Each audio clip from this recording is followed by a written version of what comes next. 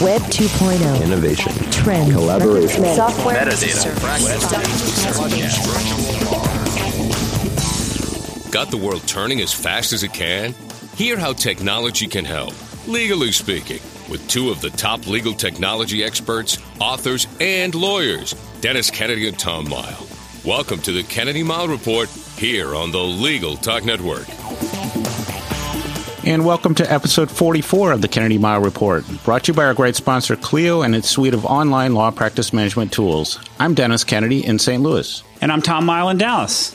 And I'm Catherine Sanders-Reich in Chicago. In our last episode, we talked about the new Facebook messages, webmail, and the state of email in a social media world.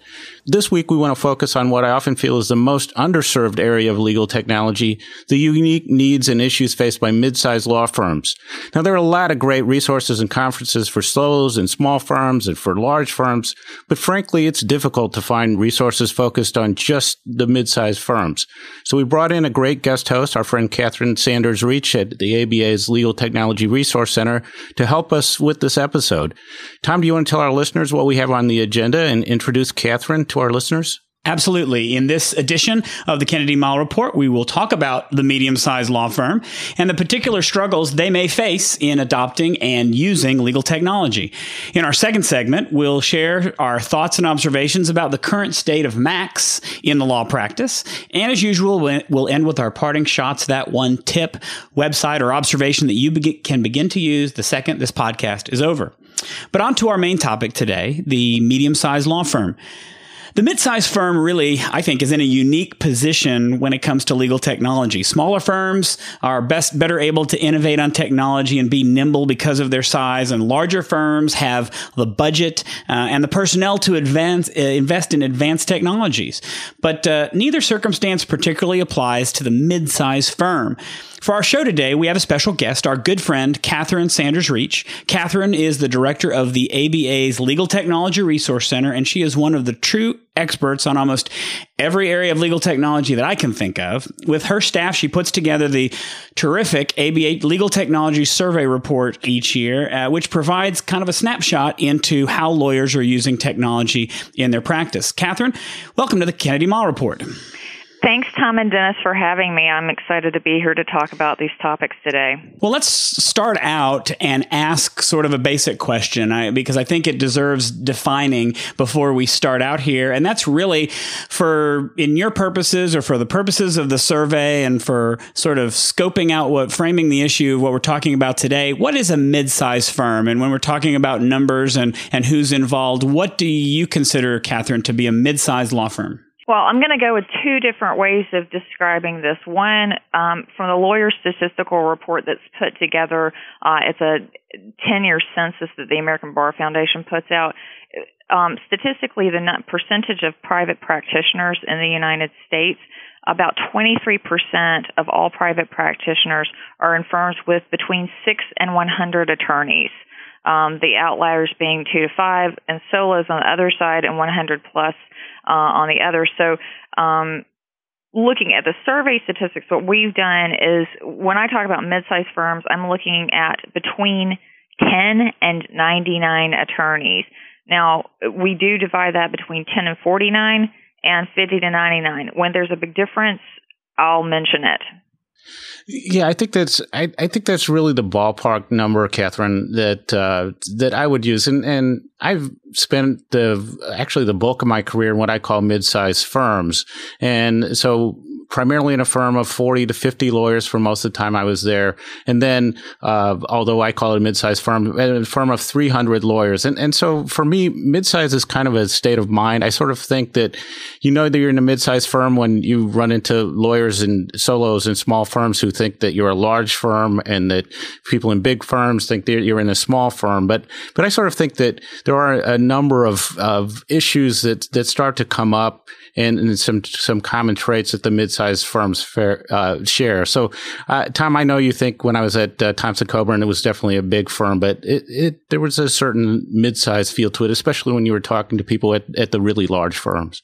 Well, you know, I think I come from more of what a true mid-sized firm environment was compared to Thomson Coburn. I mean, I suppose that there are big firms like Thomson Coburn who might function or think of themselves as I guess maybe I should say who dysfunction like medium-sized firms, because they really should be thinking larger. But my firm went all over the place. We were as high as 110 lawyers, and at the time that I left, we were down to about 30 to 35 lawyers, which was all in the pretty much range of medium size to almost getting to be a large size firm. And just to off the top of my head, some of the issues that I think my firm had that I would imagine are common to medium-sized firm is we did have IT support that was in-house. We didn't contract out, but it was minimal. We didn't have folks who were that highly educated on IT. They weren't the greatest, and we didn't have very many of them to help us out. So it was a small IT crew.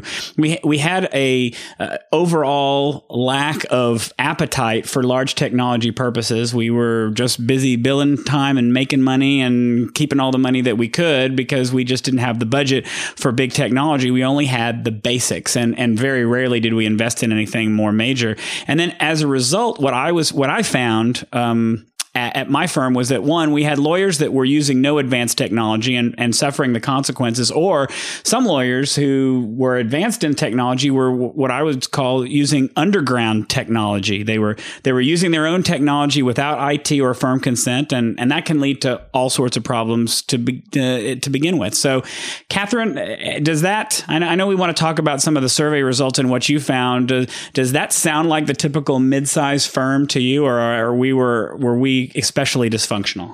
A lot of that does pretty much track with what we're seeing in the survey statistics. In terms of tech support, when we ask how many technical support staff work at your firm, and this is all locations combined, when you look at firms with 10 to 49 attorneys, 33%, which is the highest percentage, had one IT person. Now, when you get up to the firms with 50 to 99 attorneys, then you're seeing kind of split between either having 3 or 4 or up to 9. So it's with a firm with 50 to 99 attorneys, you're going to see at least 5, 6 IT support. But when you go from 49 to 10, that's where you're getting none or one. We also find that when we ask about using or having availability of things like customer relationship management or document assembly software, a lot of the times, again, with the 10 to 49, they're kind of lower on the percentages for having it. But what I find is really interesting is often that the respondents don't know. They'll say they have no earthly idea whether they have these essential firm-wide pieces of technology available to them that ostensibly are there to help help them mine information from within the firm and outside of the firm, connect with clients, build a bigger book, all these kinds of things. And, I think anecdotally, when I've talked to mid-size firm attorneys, one told me recently, we act like 99 solos. And so, the firms can have all this technology in place, and a lot of times they're just not either getting the training or availing themselves of the resources, or they're, to be honest, kind of hoarding.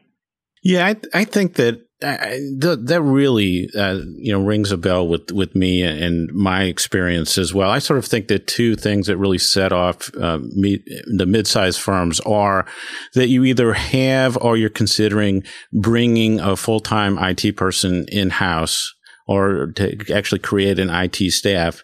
And then I think the other thing is that you either have or are thinking about creating a technology committee. Those, to me, really are in terms of technology, are really the signposts of that you're in the mid-sized firm category. And I think what you say is true, that there is that people are trying things, and I think that they may be trying things in different departments, but you don't get a good spread across the firm in terms of the applications that people are using. There is a move to some more sophisticated applications, but as you say, a lot of times you ask people and they don't realize realize that they have the tools. I mean, when I talk to firms, a lot of times I just suggest doing an audit so people understand what's there. Because a lot of times people want to use some technology tool that the firm already owns. Tom, I know that from our years of sharing our stories at mid-sized firms, that I think that some of those things were common to both of our experiences, right? Oh, I definitely think that's true. I know at my firm, we would have, some advanced technologies. We would have some tools, and I wouldn't call summation necessarily an advanced technology, but for a lot of lawyers, it's a tool that they are not used to using for case management or for evidence management. And we had several licenses for that for years, and we had many lawyers in the firm who not only had no idea that it was there, they really didn't know what it was or what it did. And I put that down to really what we talked about earlier, the lack of support in terms of notifying the lawyers. When you're a solo, you know what your technology is because you bought it yourself. You've got it, and you understand what you've got because you were responsible for bringing it in. In large firms, the IT department or the lit support department or whoever is responsible for technology has a vested interest in making the lawyers aware of what's available. That's their job. They have to say, otherwise they don't have anything to do if the lawyers aren't using that equipment. Now, in a medium-sized firm, you've got a different dynamic entirely because IT's got a lot of stuff to do, given the fact that you've only got one or two people who are serving the IT function. So they can't do everything, and what they usually wind up not doing is a very good job on communicating that to lawyers. And that's why in my firm, and I want to ask Catherine about this, in my firm, I wound up becoming sort of the litigation technology support person, and I worked solely with the lawyers. I worked just with them to make them aware of what they had and to train them on it. And IT really focused on working with the support staff and on making sure that everything on the back end was okay. And they left the lawyers alone. And we actually got along a lot better after that. And I noticed, Catherine, in some of the survey results that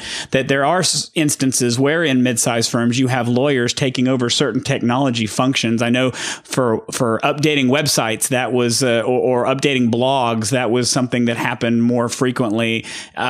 Is that something you're seeing? And then I guess what are some other interesting things you found from the survey that are worth mentioning for the listeners? Well, let's see. Kind of going back to we have it, but we don't know it's available. Two are the ones that I found very interesting in terms of, not being aware of the availability of technology that was really something that could be very beneficial to a firm of that size to grow and to serve clients is customer relationship management. Both for the 10 to 49 size firms, 23% said they knew they had it. When you got to the 50 to 99 size firms, 40% knew they had it. But 36% of the attorneys in firms with 50 to 99 attorneys didn't know whether they had customer relationship management or not. And it actually harkens back to I had an attorney kind of sidle over to me and ask me if I knew how to keep his contacts in Outlook from being passed on to the CRM the other day. And I smiled and said, no, I have no idea how to do that. And then the other one I thought was interesting was when we're looking at extranets, they also were unaware of whether or not the firm had an extranet. While 53% in firms with 50 to 99 were aware of an extranet, 22% of the respondents didn't know. And to me, an extranet, for clients is a fantastic tool, especially when you're in a firm that size. Ostensibly, you are probably serving some businesses, people who are a little bit more tech savvy, who are familiar with and have an expectation for that type of technology. So, I would hope that somebody in the firm takes the responsibility to be the champion of the technology. And when we were looking at statistics for technology committees, in a firm with 50 to 99 attorneys, about 68% said they have a technology committee. In a firm with 10 to 49 attorneys, 54% don't have one. 42 or 43% do have one. there were very few don't know. So that's, still half or over half of the firms responding in those firm sizes have a technology committee. But interestingly enough, when we looked at who approves technology purchase decisions, it wasn't the technology committee. It was the executive committee. So it sounds like the technology committee is often tasked with investigating the technology, but the final decision is not necessarily left to them. So if you're on the technology committee, I guess, you could look at it as, now that I've done all this investigation, if we can convince the executive committee to purchase the thing, then we need to communicate its availability and the advantages of having it. Yeah, I think that really bears out with what I've seen as well, and in the survey results that you shared with us as well. I sort of saw as you moved into the medium-sized categories, as you moved across that divide at 50, you really saw this movement toward internal IT staffing and a reduced use of external consultants, and then also you see that a lot of the recommendations seem to be made by the IT staff rather than the attorneys, and as you say, purchasing decisions gets made by the executive committee, and then the technology committee, which can be really useful. I mean, I think it's really striking to say that you could have maybe 50% of mid-sized firms trying to make technology decisions without a technology committee. That strikes me as you're really putting yourself in a difficult place. But I think the executive committee piece of it is, I've always felt that there should be a member of the executive committee on the technology committee, that where you have that separation where the technology committee has to come hat in hand to the executive committee.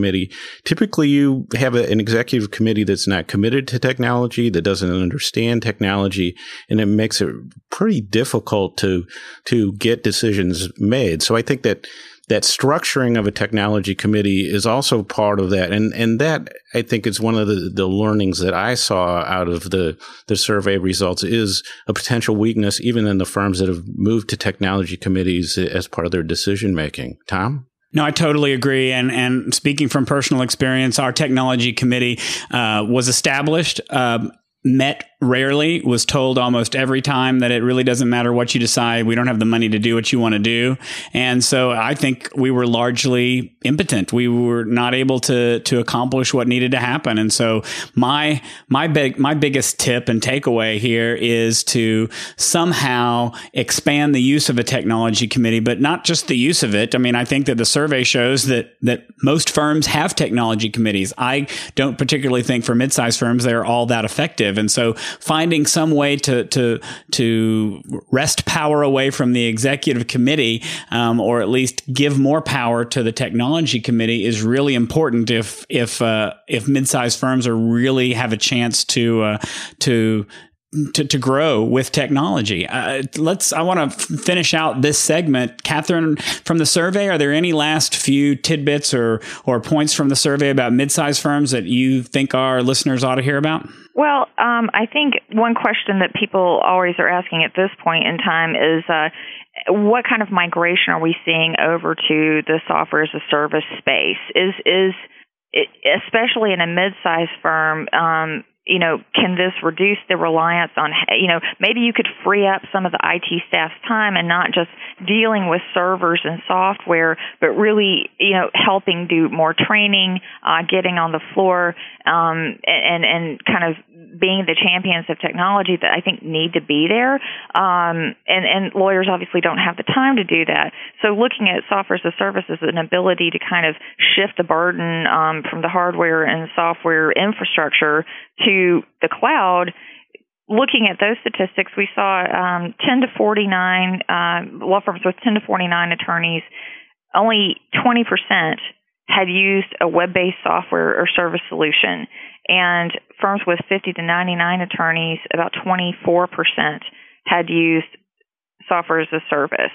So that leaves 80% and 76% at a definitive no. And we broadly defined it. We gave them examples: Rocket Matter, Google Apps, Mozy, pretty much anything in the cloud you can think of. And that just is not something that we're seeing right now in this firm size. Yeah, and to me, that's really, and we'll end on this one time, but I think that's really striking, because I think the mid-sized firms have the most potential to gain from a really smart cloud computing strategy, but it seems like the innovation and really the movement in the cloud space has been in big firms and in the very small firms. So I'm actually, as you know, I've really become very worried about mid-sized firms in this market, and technology is just one of the things they have to worry about. And we've given a few ideas, I think, but there's a lot of work that needs to be done by mid-sized firms. And, I think, there's going to be some topics we've raised here that we'll come back and visit, because I think the mid-sized firms really are in a difficult space these days. I do agree. Before we move on to our next segment, let's take a quick break with a few words from Legal Talk Network and our sponsor, Clio, with its great suite of online practice management tools.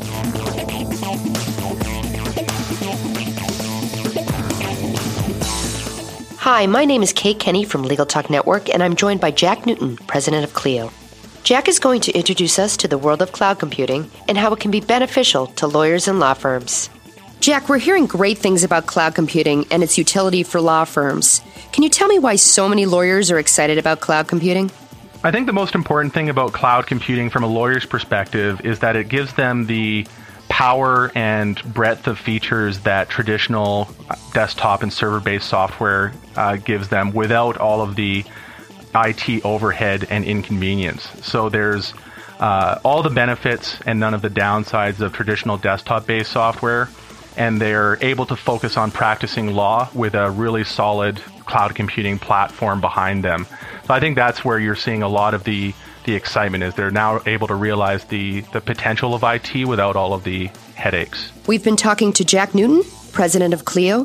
Thank you so much, Jack. Thank you. And if you'd like to get more information on Clio, feel free to visit www.goclio.com. That's GOCLIO.com. Interested in having a show on Legal Talk Network? We'd like to talk to you about building your firm's marketing strategy with legal podcasts. Give us a call at 781-551-9960. That's LegalTalkNetwork.com.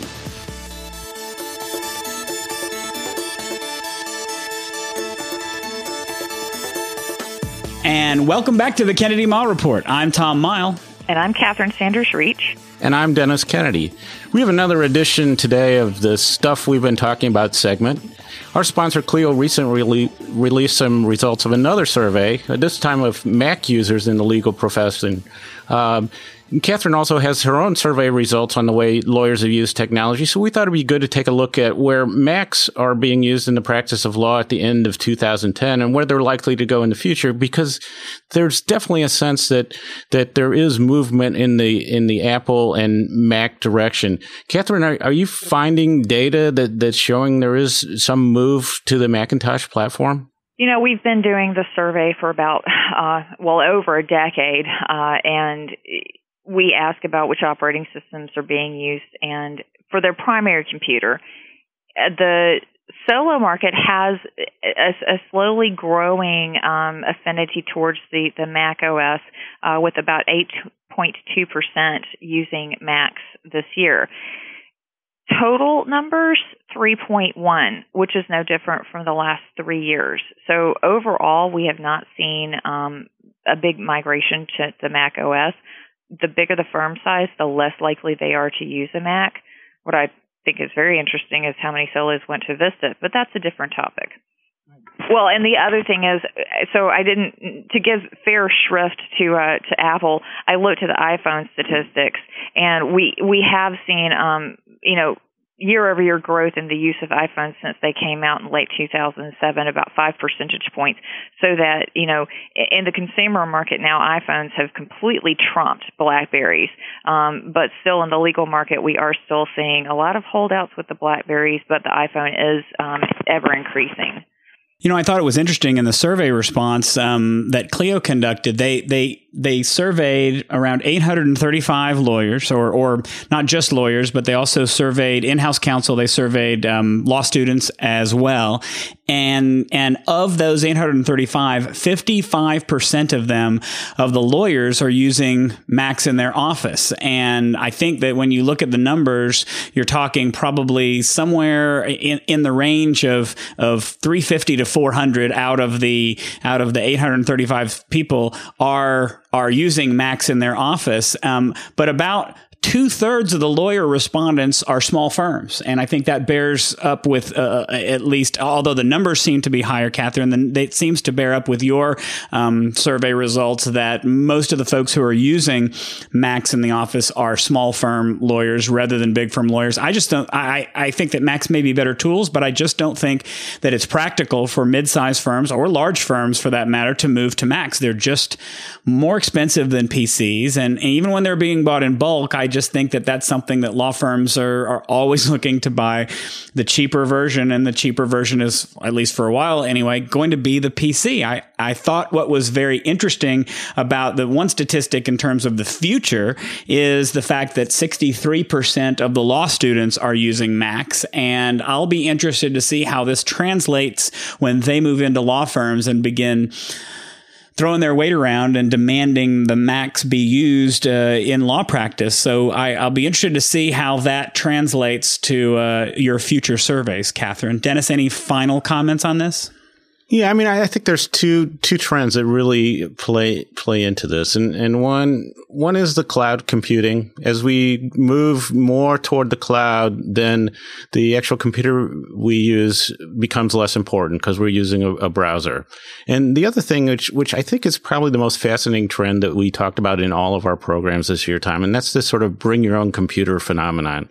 And so I think that as people get more personal choice about the computer they want, you're going to see more Macs. And we talked, I think in one of the last couple of shows when we traveled, it was like everybody I saw in the airports and on planes had a Mac, and it was very noticeable. So I think you see some of that trending. And then I also think that we're at a time where if you're buying a computer right now, I think that what you are buying, whether it's a Mac or it's a Windows machine, is probably going to be so much better than what you're using at work, that's starting to drive things. So people are starting to say, well, I'm using the internet, I'm using cloud tools, I'm doing all these things, so my computer doesn't matter, and I'm getting something at home that maybe I can't even do work on, so I want to get what I want.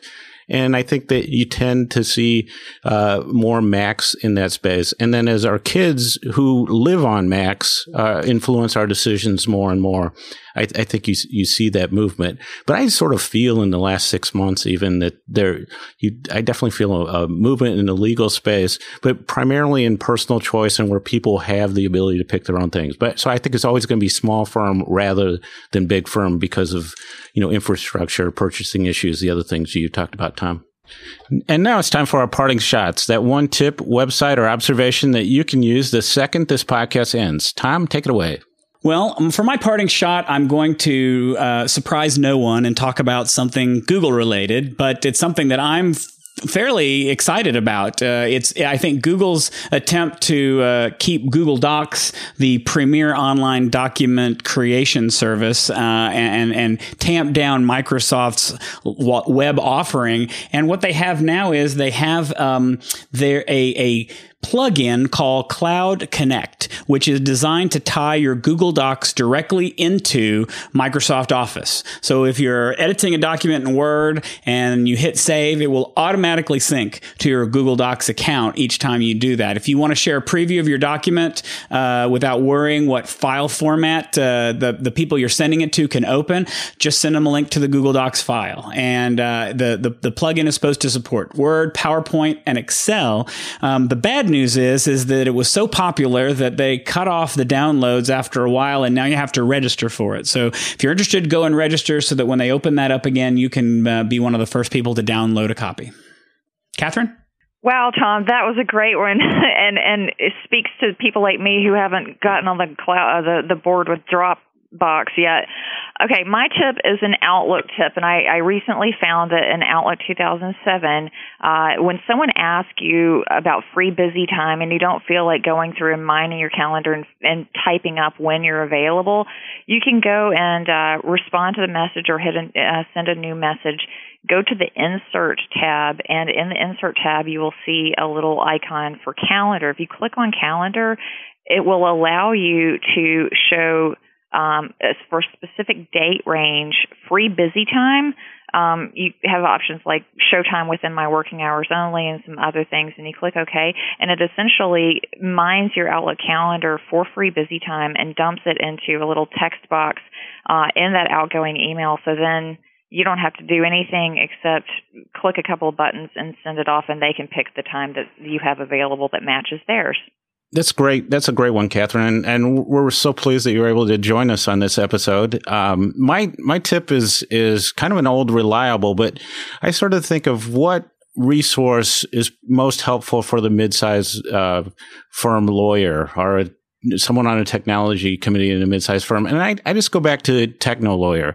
So technoloawyer.com is just a great resource, discussion, reviews, articles, all sorts of information. You can get email newsletters of various types. I get an RSS feed into Google Reader with TechnoLawyer information. But there's really, although there's a lot of small firm orientation, as a way for somebody who's interested in technology at the mid-sized firm level, I don't really know of a better place to get solid technology information than TechnoLawyer. And our friend Neil Squilante has been running this for years and just does a great job with it. So I'm always glad to make a mention of TechnoLawyer when I can.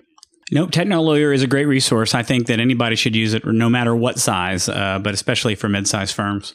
So that wraps it up for this edition of the Kennedy Mighell Report. Thanks for joining us on the podcast. Information on how to get in touch with us, as well as links to the topics we discussed today, is available on our show notes wiki at tkmreport.com. If you like what you hear, please subscribe to our podcast at the Legal Talk Network site or in iTunes. And if you have questions or suggestions for upcoming episode topics, please email us at tkmreport@gmail.com. So until the next podcast, I'm Tom Mighell.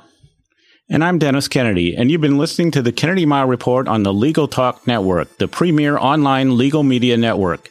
Keep this podcast in the middle of your iTunes podcast folder.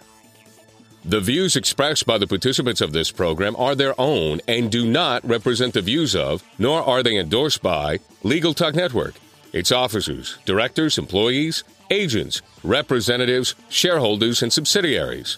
None of the content should be considered legal advice. As always, consult a lawyer. Thanks for listening to the Kennedy Mighell Report. Check out Dennis and Tom's book, The Lawyer's Guide to Collaboration Tools and Technologies, Smart Ways to Work Together, from ABA Books or Amazon. And join us every other week for another edition of the Kennedy Mighell Report, only on the Legal Talk Network.